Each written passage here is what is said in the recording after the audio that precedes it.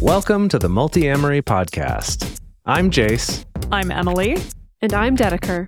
We believe in looking to the future of relationships, not maintaining the status quo of the past. Whether you're monogamous, polyamorous, swinging, casually dating, or if you just do relationships differently, we see you and we're here for you. Things I know I did, forcing me to form myself to fit.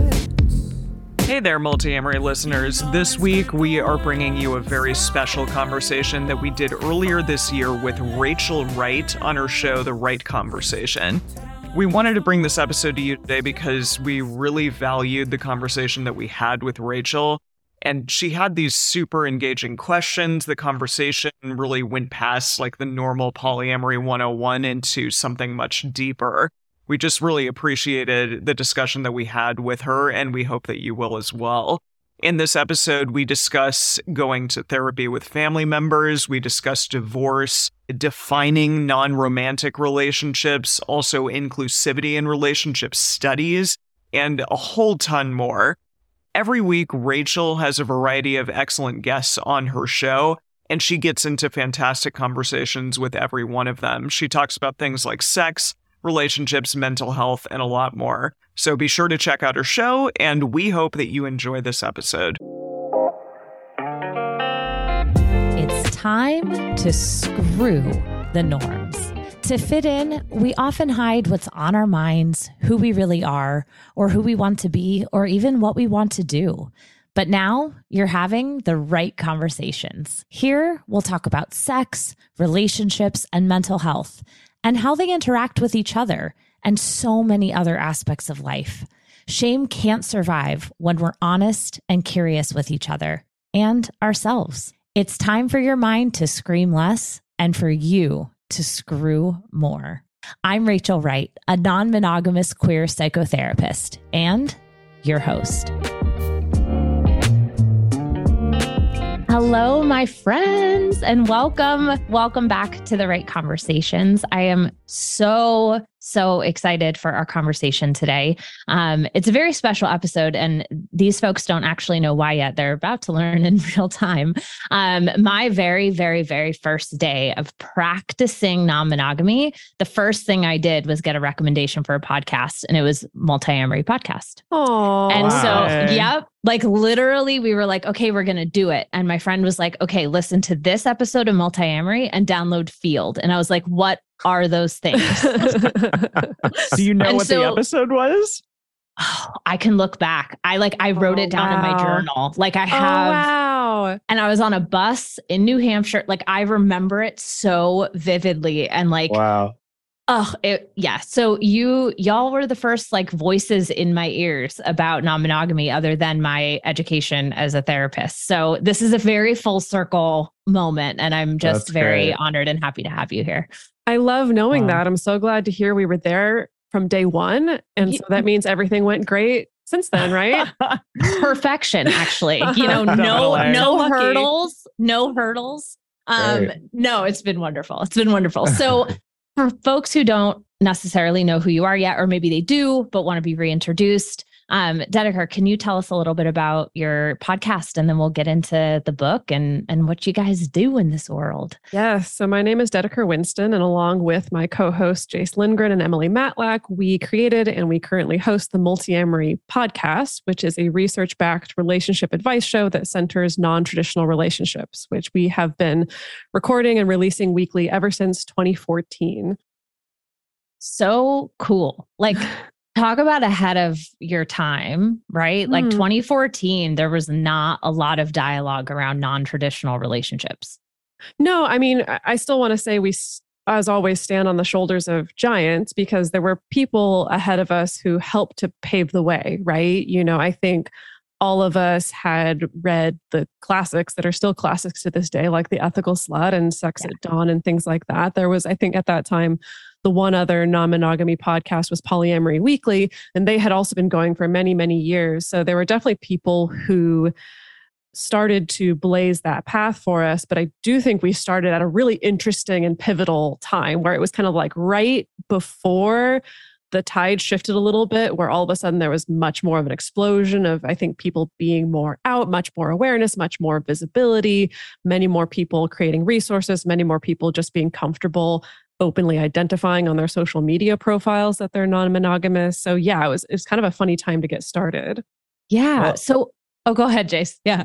I was just going to say what was so cool is that one of the things we set out to do originally, like when we made the decision to use our real names on the podcast instead of pseudonyms, which is what a lot of the existing content had done before that, was, we had that debate of, it's a little bit risky to do that. Should we do it anyway? And part of it was we wanted to make it clear that this is something that doesn't have to be hidden. It's not shameful. You can just be a normal person trying to do the best you can in your relationships and have these types of relationships. And so, I'd love to say, well, and it's because we did that and it worked. Look, here we are. But I am at least glad that we got to be, part of that movement with a lot of other people to help normalize this and just make it something that people can talk about. And there's still a ways to go, but the amount of progress we've seen just in these 9 years or so since we started the podcast has been incredible. Yeah. So tell me a little bit about, and we won't harp on this for a long time, I promise, but how did you find each other and how did you decide to even do this? Yeah, I mean, Jace and I were in a monogamous relationship for quite a few years and then opened up and we met Dedeker and her current partner at the time through OkCupid. We started dating. We actually were a quad for a while, but quads tend to be very precarious. And so that broke up after a while. But during that time, the three of us felt really passionate and interested about communication and what is it that, makes relationships better or worse. And Jace was also interested in creating a podcast and had that kind of harebrained idea. And so we decided, sure, let's try it. And then, 9 years later, here we are. Our relationship has taken a lot of forms over that time. Jace and Dedeker are still currently in a relationship, and I'm not in a relationship with them, and I'm actually monogamous now. But, the three of us still are doing the show after so many years. Well, and that just speaks to using the tools that you talk about, right? Like, absolutely. I'm sure that many of the things that have been developed and discussed and researched have come from those evolutions over the years. Oh, yeah. I mean, I think that we probably wouldn't be where we are today if we didn't actually utilize the tools that we talk about. And we definitely don't do them perfectly at all times. No way. I still kick myself sometimes when I'm like, wow, you know how to communicate better than that. Like you theoretically can do that, but yet in this moment you aren't. So I do think it's been a lot of trial and error, but it's really a testament to our relationship and the bond that the three of us have that I think we've stayed together in this way for so long. Yeah, that's really special.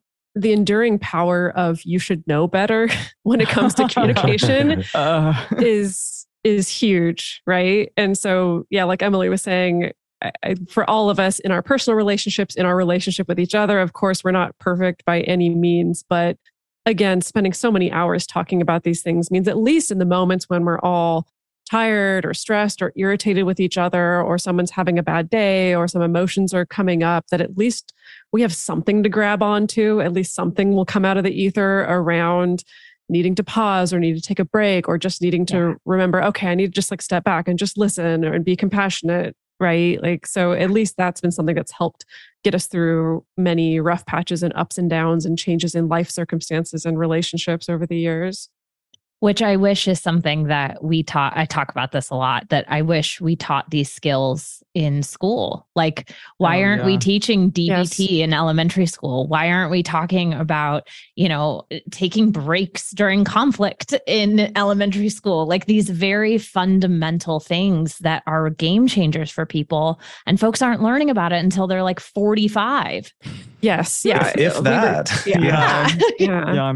It's like we're not learning about it until we realize, what I'm like the default messaging and patterning that I came into this world with isn't working for me. And now I have to unlearn. So it's like we're all coming to an unlearning process rather than just a learning process. So you've been doing this podcast, and one day were you like, and also let's be insane and do a book too? Like what, how? Yes. Yeah, that's how it went. Jace, why don't you tell that? Oh, sure. Yeah, it was. So we a couple years into the podcast started a Patreon as a way, for people to support the show and also to join a community. And we set a goal for ourselves way back of, when we hit this certain number of members in our community that we'll do something. And we kind of weren't sure what that something would be, but like, we'll do a new project. And when we got there in 2019, like many years later after we'd set that goal, we're like, okay, cool. What should it be? And we put out a poll to our audience, and the winning thing was a book that people wanted a written form. Because I think a lot of people, the people who love our show love podcasts, and the ones who love this show love podcasts too. But not everybody in the world listens to podcasts all the time. And there's something nice about having something that's written down and organized more clearly, like a book, and also that you can share or reference more easily than trying to figure out, now, what was that at 20 minutes and 5 seconds into the podcast? Where was that to make that nicer reference? And then we started down that journey, and it's taken us basically 4 years from that point till the book actually coming out, just shy of 4 years. But we're here, and it's very exciting to finally have it out in the world. It's so exciting. And I thank you for bringing light to that process too. I'm currently in the process of finishing my proposal with my book agent. And congratulations. people are like, oh, thank you. That's huge in and of itself, for sure. And who knew? I was like, oh, the proposal, this part's easy. Oh my God. It's like 50 pages of work. It's enormous. Yes. Yeah. It's wild. And my community is like, where's the book, Rachel? Like, where's the book? And I'm like, talk to me in like 5 years. Right. Seriously. Yeah. So thank you. Thank you for naming that. I appreciate it. Well, also at the same time, also having a name, having to keep a show running. Also, still producing weekly content. And so, some good things came out of that, in that we expanded our team during that time. Like, not only did we start leaning more on our existing production assistants who help us every week, but also we hired 2 research assistants, essentially, like people to be the ones to be like, who are academics, who are academics, who have access to academic libraries. Exactly. Yeah, that can be like, okay, you can access the studies, you can understand the studies, you can read them, you can condense them, you can make them palatable and accessible, not only for us, so that we can then also make those accessible for other people. And that was the result of, oh my God, how do we keep a show afloat while also writing a book at the same time? And so, we were insane, to go back to the way you put it. Yeah. Yeah, well, insane in a very, very, very positive way. Mm-hmm. So you talked earlier about this book being for, and the show really being for, non-traditional relationships. And I think that the 4 of us can agree that that is not saying just non-monogamous relationships. So I want to just toss it out to anyone who wants to answer this. But what does non-traditional relationship mean to you? I think even if you are monogamous, if you do it in an intentional way, that can be labeled as a non-traditional relationship. If you're actually really thinking about, what does that monogamy look like? What are the elements of monogamy that I want to keep in my relationship? And what kind of prescribed elements that just everyone thinks, this is what you do. What do you want to get rid of potentially? How, do you want to relate to your other friends or family members or people in your life that aren't just necessarily your partner? I think that could even be non-traditional, because so many people just believe if they are partnered, that's it. That is always going to be number one. Nothing else matters. And you need to put that relationship above everything else.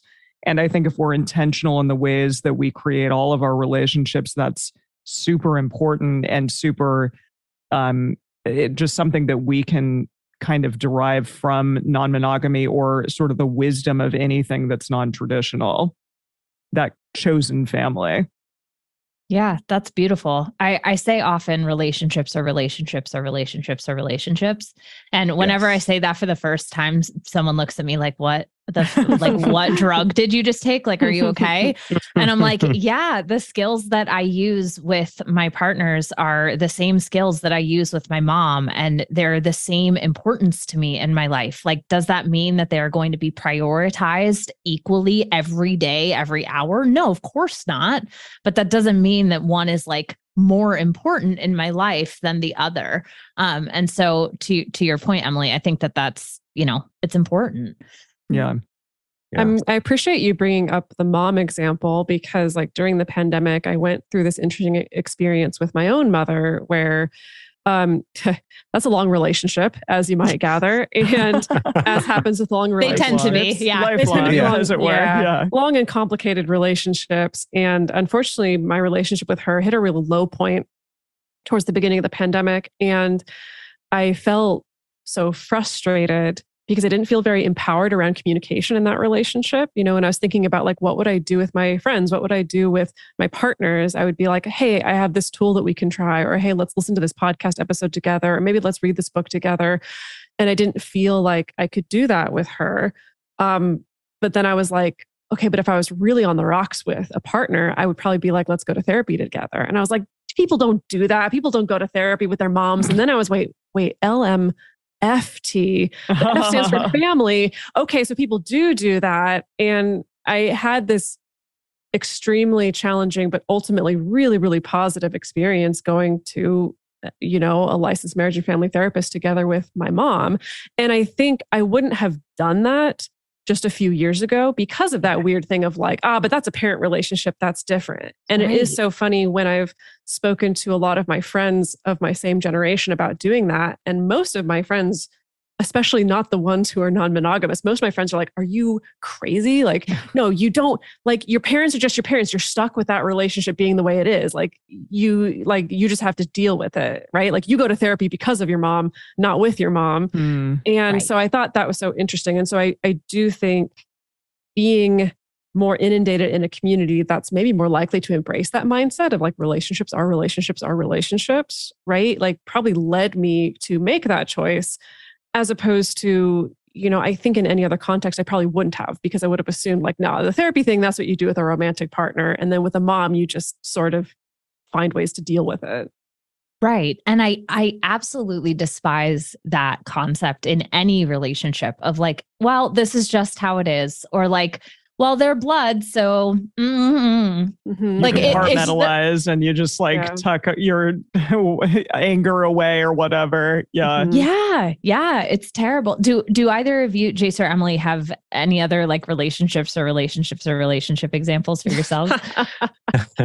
Gosh, I mean, the three of us, I think, are a huge one for sure. Yeah, definitely. Like platonic life partners, as you've said, that occurs so many times. Yeah, that's a huge one. And the fact that we have to utilize these tools with each other over and over and over again. And that we've really made this relationship with the three of us one of the core centers of our lives, I think. And that's, something that, again, as a monogamous person or someone who's in a monogamous relationship, I think other monogamous people may look at that and be like, what? But you were in a romantic relationship with these people. Now you're not. What are you doing here? Yeah. I just recently went through, I was also in a quad and it started as me and my then husband meeting my two now primary partners. We're now all divorced legally. And this is like so complicated to explain. My original husband is now no longer part of our relationship and we're a triad now. Wow. And the three of us are looking to go to Massachusetts to get domestic partnered three-wayed because our lawyer was on the front lines of the legislation there. Oh, wonderful. And it's so interesting figuring out how my ex-husband, we still want to be in each other's lives. And it wasn't a hostile thing. It wasn't an icky thing. It wasn't like you're such a fucking douchebag thing. It's like we love each other so much that this isn't working, and let's figure out how it can work. And that like growth mindset versus like, well, we had sex and we're married. So like, how could we possibly talk to each other after today? Right. Yeah. Yeah. That's so good to hear though. I mean, I know you're the one trying to interview us, but I want to interview you about that a little bit in the sense of, well, so people always ask us, right, when we describe how, we were in a quad and then triad and then the triad broke up and stuff like that. And people are always asking like, what got you through that? How did you deal with that? What was the most challenging part of that? And so you don't have to relay the whole story, but I'm curious to hear from you. What do you feel like was the most key part in getting through something like that? Oh man, I wasn't expecting to answer a question. No, I think that the biggest key piece was leaning on, and this is going to sound so fucking cliche, but leaning on the relationship skills that we were using before. I feel so grateful to have partners that are very pro therapy. And as a therapist, that's like a non-negotiable for me because I have fallen one too many times into the role of therapist in my relationships. And so it was very important to me that my partners, all of them, did not rely on me in that way.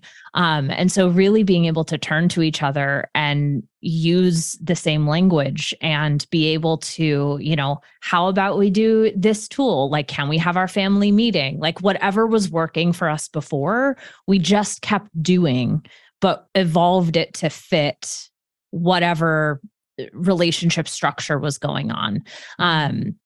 So yeah, like keeping it, as weird as it sounds, as much was changing, also keeping the fundamental skills and tools the same.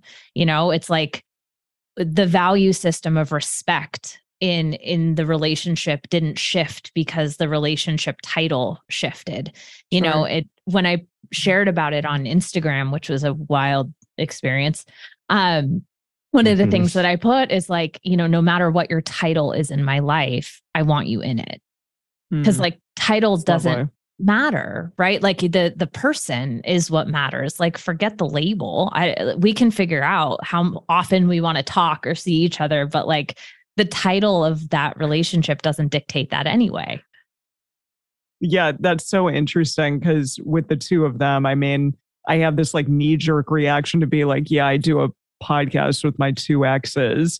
Maybe it sounds a little salacious. I don't know, like kind of fun, but edgy, exactly. It's a good hook. It is, but it's they've been my co-hosts and partner in a different way than for much longer than they've been my exes, or much longer rather than I've been in relationship with them in a romantic way. So that's probably not like a really good thing to say. And I do wonder, I'm like, there is no label for what we are. It just is. Yeah. Exactly. Yeah. I was just going to jump in and say, I struggle with that same thing of trying to explain to people my relationship with Emily, where it's like, yeah, sure. If I want to just get some attention, the X thing is a great direction. Right. But if I'm like really trying to communicate this more to a friend and not to like some press outlet or something like that, it's like, I honestly often forget about the X part. Like, I don't even like, that's not at the top of my brain in terms of like, that's the box that Emily fits into. Yeah. But then it's like, okay, it's a good friend, but then it's like, but there's also more than that. And there's, we've been so intertwined, financially by having a business together, which a lot of people only do with romantic partners, and, being entwined financially as well as emotionally and spending so much time doing something that we really care about together, doing this podcast. And it's frustrating sometimes to like, I don't know how to convey it to people. Yeah. And so eventually it's just kind of like, well, I don't know. She's my friend. I don't listen to the podcast. It's kind of like, I don't know what to do anymore. Well, and at some point it's like, what is the box? Like, who is the box for? Right. Mm-hmm. Yeah. I think in that case, it's like, I want a shorter way to try to convey all of that to someone else, to explain like, this is Emily. Like if you think about, if I introduced you to a friend of mine, or sorry, to a person you haven't met before. Sure. And I said, hey, this is my wife. People immediately are like, wow, okay, this person's important to you. You have, a romantic relationship, like you feel very strongly for each other. for me, as someone who knows you, I should know this person because they're a significant part of your life. And I feel like with friend, we don't have that same level of connotation there. Whereas if I were introducing Emily to someone or talking about Emily, I want them to get more like that other picture in terms of how important this person is. Which is so interesting, right? Because how many couples, let's just say husband and wife, to be super fucking heteronormative, husband and wife, that saying this is my wife, they're actually like, that person may not be very important to them, and they may not really give two shits about them, and they may not be financially intertwined in all of the things that like we make that word mean, or whatever word mean is not the same thing that someone else thinks it means. And so it's like these labels to try to like convey the meaning, I have found sometimes almost create more confusion, because we then assume that our meaning of that word is like the other person's meaning. Mm-hmm. So it's like, this is my best friend. And then all of a sudden you're like, okay, well, I know how my best friend is. So like, that must be what Rachel's best friend is like, you know? Yeah. Right. Yeah. How fascinating. I mean, that makes me go back to what you're talking about earlier about relationship education and communication education. And I think it is kind of funny how, of course, we grow up with this sort of pretty standard, pretty normative hierarchy of relationships modeled around us. But I'm just thinking about also how early we get modeled the whole, well, this is my best friend thing.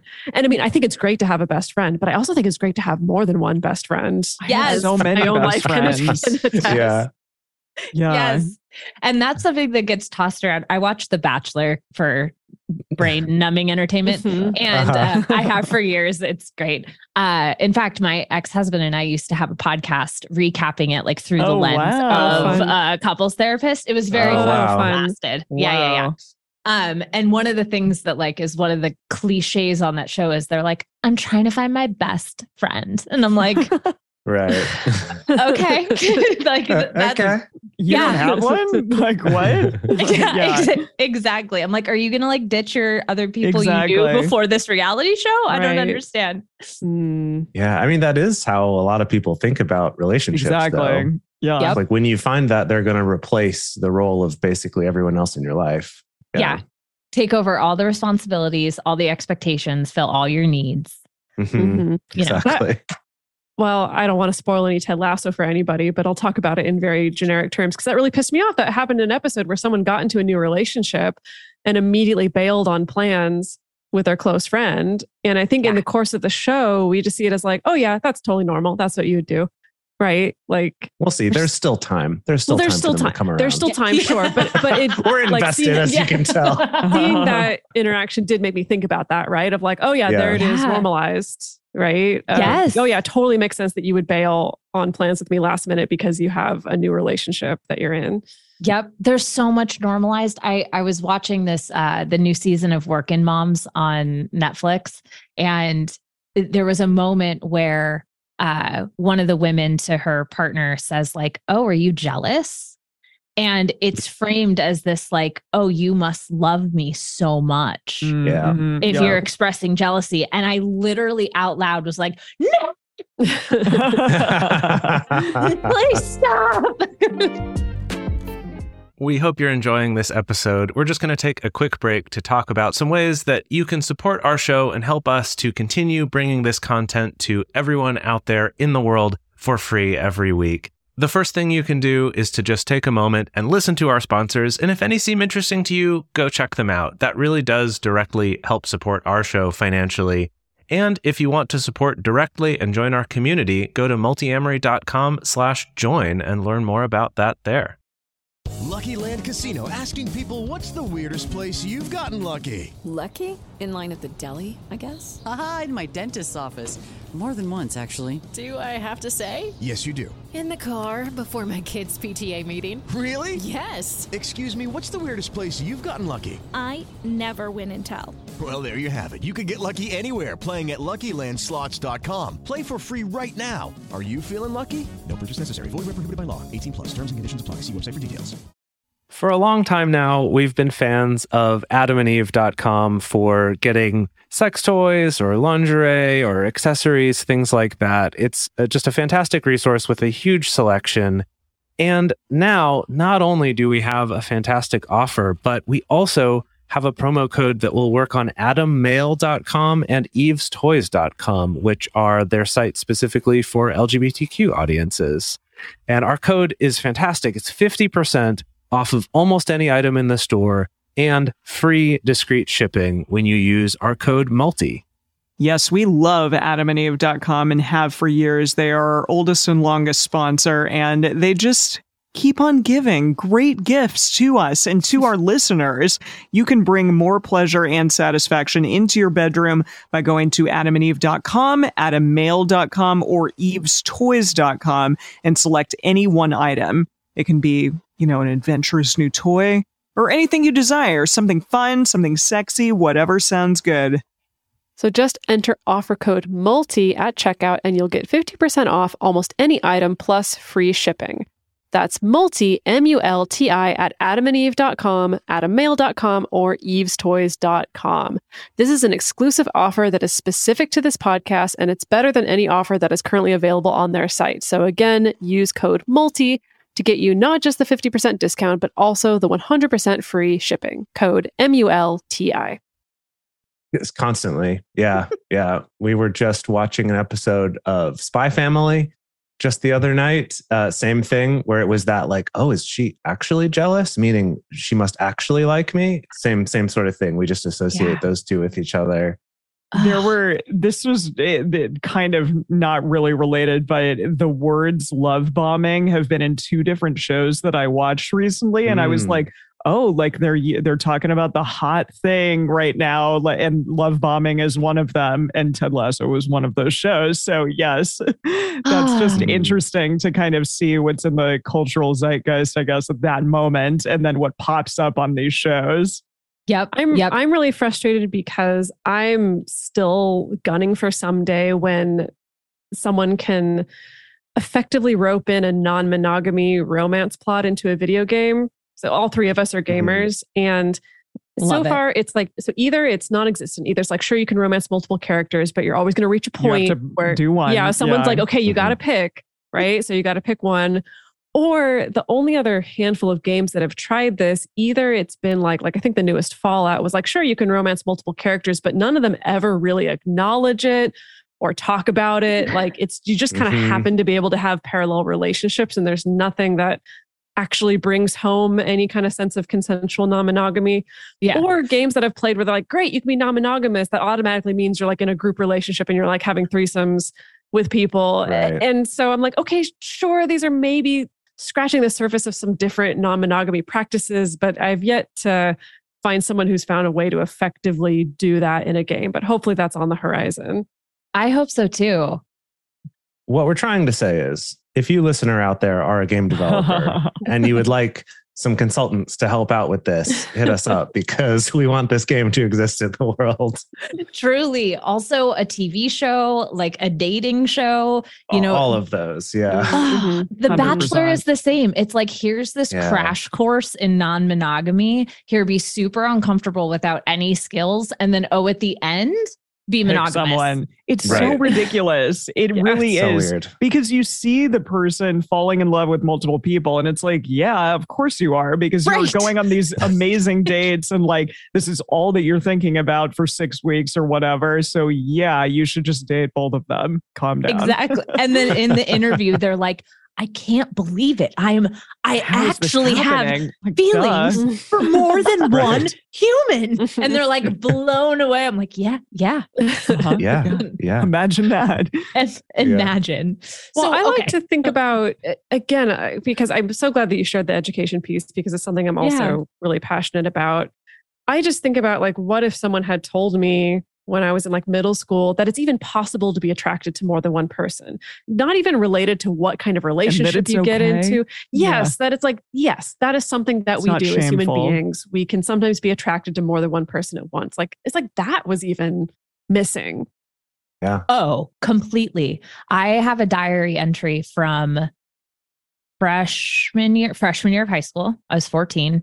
I was dating my first like serious person, and I so deeply wanted to make out with this other like my really God, hot person you're in choir. me. Really? Me, Allie, literally me. Like, Oh my God. I totally okay. kissed this guy in a play, and it didn't, like, we weren't supposed to. It was in A Few Good Men, which is crazy. The 14-year-old production of A Few Good Men. Yeah, and I like A lot more progressive than you realize. No, I was Joanne Galloway. I was the Demi Moore role, and then he was the Tom Cruise role. And I was like, he's so hot, I'm gonna kiss him, and I did. And I was also like definitely dating a guy for a couple years. My little, high school relationship. He was so mad. Holy shit, he was so pissed. Yeah. And I felt really bad, but I also was like, who cares? Calm down. I literally wrote, like, I don't know if I'm ready to be in a relationship because I want to see what it's like to kiss this other person, but I don't want to break up with this other person.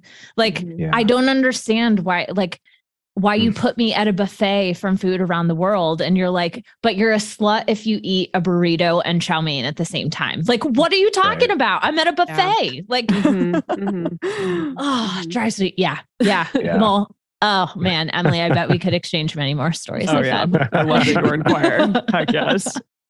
So for anybody who wants to get this book, how can someone know it's for them? Like, if someone out there, of course, for non-monogamous folks who have listened to your podcast, they're going to be like, oh my gosh, yes, that's like a no-brainer. How about for other folks out there? Like, how can they know, like, oh yeah, aside from they know that I preach all the time, relationships. So like, go buy this fucking book. You will benefit from it. I promise. But from the mouths of the authors. Yeah. So I think that we can condense it down to maybe two things that are necessary in order to get something out of this book or to know that this book is for you.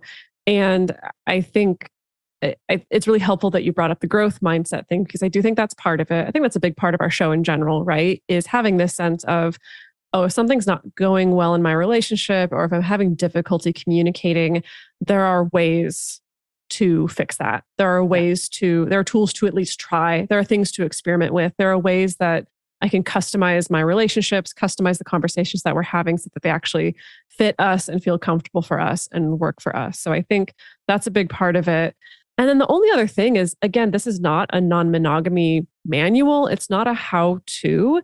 You just have to be comfortable with non-monogamy existing, because the fact that like we do use examples from non-monogamous situations, but then we also use examples from monogamous situations as well, right? So all the tools in our book are tools that we have developed over the course of the show, tools that not only do we use ourselves all the time, but also that our audience has picked up and run with. We've gotten a lot of audience feedback on what's worked for them, what's not worked for them. They're tools that I use with my clients. I've gotten a lot of feedback that way of like what helps with people and what doesn't help with their communication. So basically it's like, if you are someone who's interested in having better relationship, and again, with the definition being that relationship is relationship, and want to get better at communication and want something that's maybe easy to share with a partner, easy for you to book club with a partner, easy for the two of you or three of you or however many of you to fill out, homework prompts, discussion questions, things like that, then this book is for you.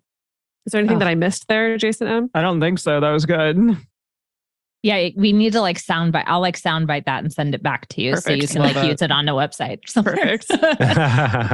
One of the things that I really love about all of your approach to this is I've always been a research nerd. Like, I come from an academic background. I got all the way up to dissertation with my PhD, and I was like, this is stupid. I have too many student loans, and then just started practicing as a therapist at my master's level. But I always loved being able to bring research-based techniques and making them accessible for people. And again, like you were saying with your research assistants, like people don't know how to read studies unless you go to school to learn how to read studies, which is shitty gatekeeping, and I hate it. But given that that's the system right now, like how can we make these things accessible? And it seems like things like your, I think it's the radar. Is it radar check-in? Is that the, things like that pull from so many different research-based things. And so that's part of why I feel so comfortable. Like, I haven't read through your whole book yet, and I feel fully comfortable, like recommending it wholeheartedly to everyone because I've seen how much effort and dedication y'all put into having these be like based in something, not just like this worked for one person one time. So like, here's a guide. Yeah, that's something that we definitely see out there. And even in a lot of books that are pretty popular, where it's just someone just kind of came up with it and it worked for them. And so they said, this is how everyone should do it. And I think sometimes they've gotten lucky and that's been helpful for other people. And a lot of times it's not. And people can feel really bad that this system didn't work for them, or maybe it actually is worse for them. So yeah, that is one of the great advantages we had in writing the book, is that we've been doing the podcast for as long as we have. And so it's not like we just came up with these tools and the first time anyone's going to encounter them is when they read this book. And that's the first time we'll get feedback, is after the book's already out there. That, this is stuff we've been able to talk to people about and have focus groups and look up more research and refine over time. So yeah, that's been really important to us. And I think also just having the opportunity in the book to share more of the research that we talk about on the show. Because like you said, most people are not trained how to read research studies. And even if you are, a lot of them are long slog to get to any of the useful information. So it's, not only is it a skill you have to learn, but also it's a bummer to have to do. But at the same time, a lot of the way that the media portrays studies is they'll just pick out one thing and just say, oh, look, if you, make dinner together, you get rich, or whatever it is, right? That it's like they've totally taken some kind of correlation and said it's a causation, and then not explained how that, and the study was done on 5 people and all undergrads in Minnesota. All white. Yeah. Yes, exactly. Exactly. All heirs to Fortune 500 companies or something, right? Like they leave out all the details. So something we try to do on the show is when we talk about studies to give as much context as we think will help to understand the study a little bit better, as well as some caveats, without getting all caught up in, and, this was the standard deviation. And, this is the S regression that we ran on this, whatever. Like, we don't need to get into that part of stuff, because I wouldn't even understand that if it were presented to me that way. I'm like, wait, what? Show me a graph. What? So trying to find that balance between being true to the studies, giving more reliable information and explaining it as we go, while still just giving you, here's the useful parts. Here's the parts that we think you could take and apply in your life. Beautiful. Exactly what Jace said is a lot of these studies kind of only are geared towards one particular group of people. And we do try to talk about that. And I know that's something that our research assistants have said too, that so many people of color, so many gay people, so many people that aren't just this white, demographic, essentially, who generally tend to be pretty young, the studies just don't really look at them. So I do think that that's a big thing that we have to be aware of, and that we try to tell our listeners. And we've talked about it some in the book as well. And, with the hope also that studies are going to start bringing those people in as well. Yeah. And that's the thing that I think really needs to change in academia, and I think as we look at relationships and how they're evolving and changing, and how we as a society are as well, it needs to be more inclusive. Agreed. Let's also sound clip that and send it to every news channel ever and school. Okay. So using the relationships concept that we all seem to agree is accurate. Yeah. What is each of your favorite thing about being in relationship with someone? Oh, wow. What a question. Yeah. It doesn't have to be like your only favorite, but like one of your favorites. I think, okay, so I'm just shooting from the hip here, just off the top of my head. This has not been pre-rehearsed, so let's see what comes out. But the first thing that comes up for me is, I think there's something about being really fully known by somebody, and yet also at the same time still being discovered. I think that at the beginning of a relationship, it can be so exciting to like discover a new person and have them discovering you and like delighting in you and asking questions about your history and about the things that you like. And and you get to do the same. And that can be so exciting. And sometimes we lose a sense of that as our relationships go on. But I do think the healthiest relationships I've ever been in, there's this simultaneous feeling of, wow, I can be so vulnerable with this person. This person has seen me at these low points. They've seen me at these really embarrassing points. But they still love me and they still cherish me. And we're still discovering new things about each other, right? Like literally last night when Jason and I were going down a really weird YouTube rabbit hole, I found out that you have like very strong opinions about candy canes that I never knew. And we've been together almost 10 years at this point. They're basically the worst candy. So I had no idea. Worse than No, caramel he's such strong. Feel like he's getting angry on the couch. Like he's so passionate about this. candy corn versus candy canes. I would take candy corn any day. Interesting. Really? Yeah. God, Candy canes are the worst. It's not good for your teeth, but the peppermint is lovely. No? Well, to bring it Apparently back to not. relationships. So I love getting that experience in a long-term relationship. And then I think the special benefit of non-monogamy is getting to like literally have that experience in parallel of, ooh, I can feel really comfortable and nice and loved and cherished in this long-term relationship and be having this kind of fun, flirty, this new person that I'm discovering. So kind of getting both those things at once, I think is something that really gets me going. I do want to clarify real quick that I do also think candy corn sucks, but just between the two, I would put candy canes a little bit lower. I just have to don't know. want anyone to like hit me up being like, what the fuck? You think that candy corn is good? Like, no, that's not what I'm saying. Is it like the shape, the flavor, the texture? Like, Yeah, like there's some candy canes that are okay if they have a good flavor to them, but it's like a weird shape that doesn't make any sense, has no practical use, and you just like suck on it till it sharpens to a point and you stab yourself in the mouth.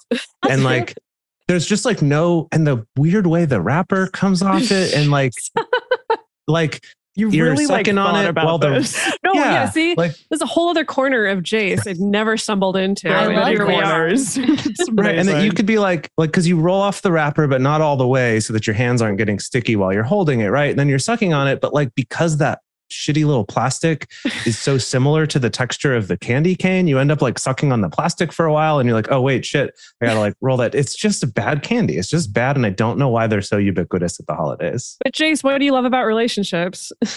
About being in relationships? Gosh. Here, Emily, go first. I've talked too much. I need to calm down. Okay, Jason's like, I am consumed with candy canes right now. I need a moment.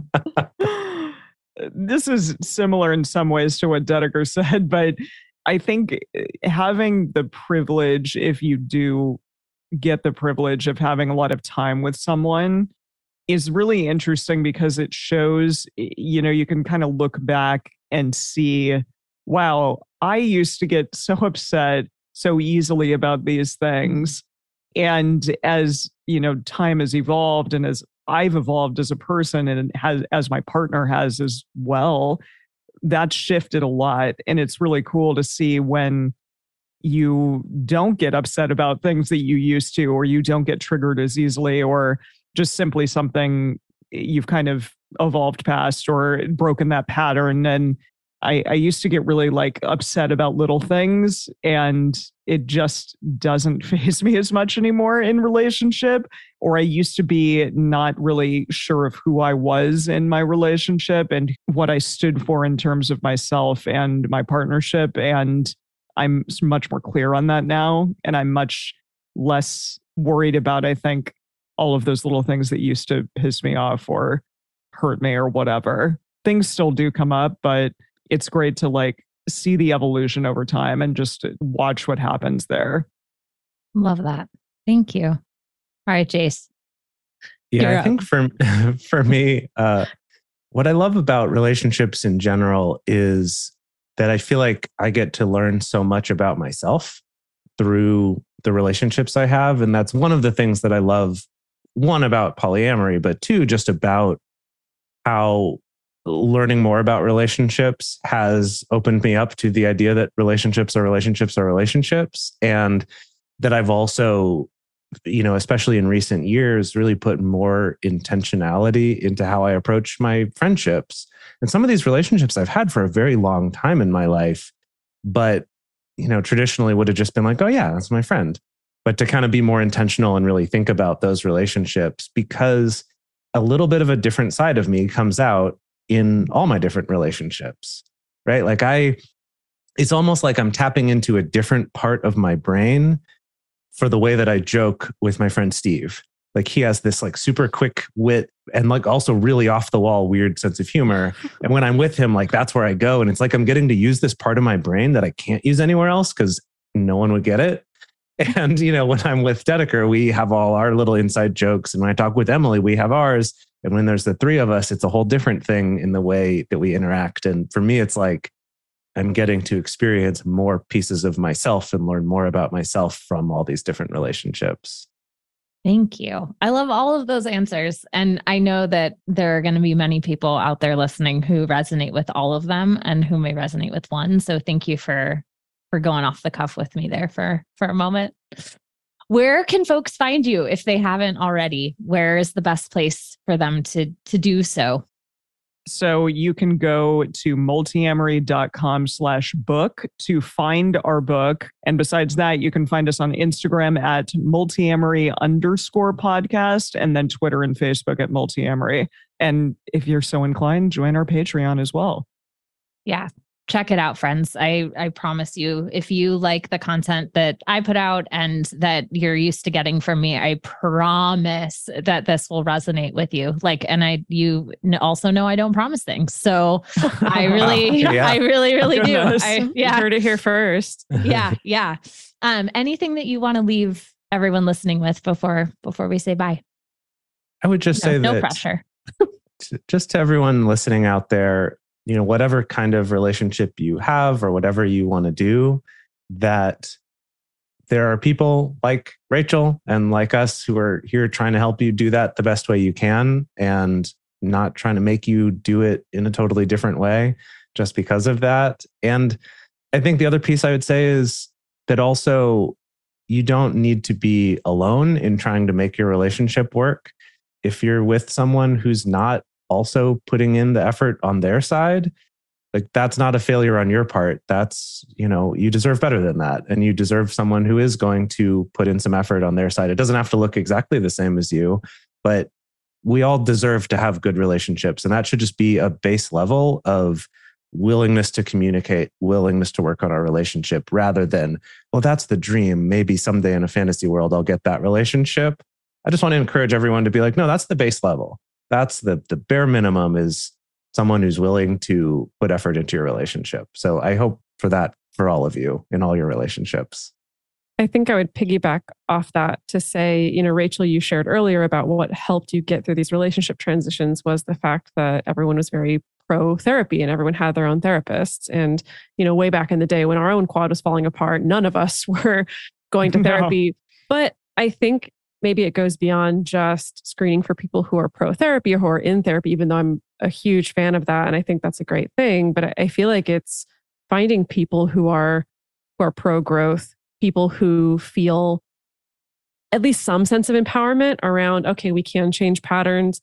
I can contribute in some way to change my patterns. You can contribute in some way to change your patterns. And then together we can find a way to communicate that works for us. We can find a better pattern for our relationship. And I feel like that's the key, right? Is, not feeling like we're stuck, like we're trapped, like there's absolutely no options, feeling like you're partnered with people who can lean into that and are willing to work together to affect change, positive change in your relationships. Love that. Relationships are very difficult. And so give yourself some grace because you will fuck up and we all fuck up like the three of us do all the time. And Also that's me. okay. Yeah, exactly. And that's really okay. And so also realize that our partners are not going to be perfect either. And so when you can, give them some grace too. Beautiful. Thank you all so much for your time. I am so grateful to have you on. And I know everyone listening is going to get something really important out of this. So thank you. Thank you for having us. Thank you. And thank you for the work that you do as well in supporting Yes. people. It means a lot to us that there's other people out there doing that. And it's so great to be here. Thank you. That's all for today, you sexy folks. What questions came to mind as you were listening? Continue the conversation with me over on Instagram at @the_Wright_Rachel. And don't forget, please leave a rating and a review so that we can continue erasing shame and stigma together.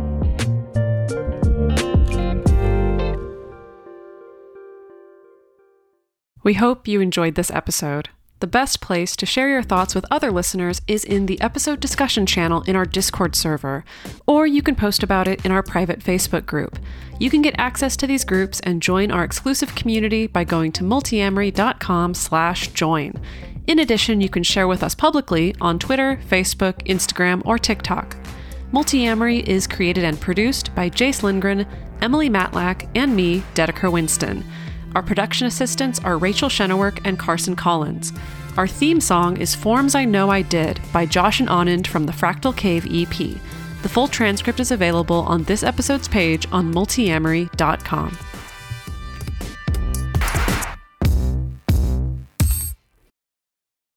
Without the ones like you, who work tirelessly to keep things running, everything would suddenly stop. Hospitals, factories, schools, and power plants, they all depend on you. No matter the weather, emergency, or time of day, you're the ones who get it done. At Grainger, we're here for you with professional-grade industrial supplies. Count on real-time product availability and fast delivery. Call, click Grainger.com, or just stop by. Grainger, for the ones who get it done.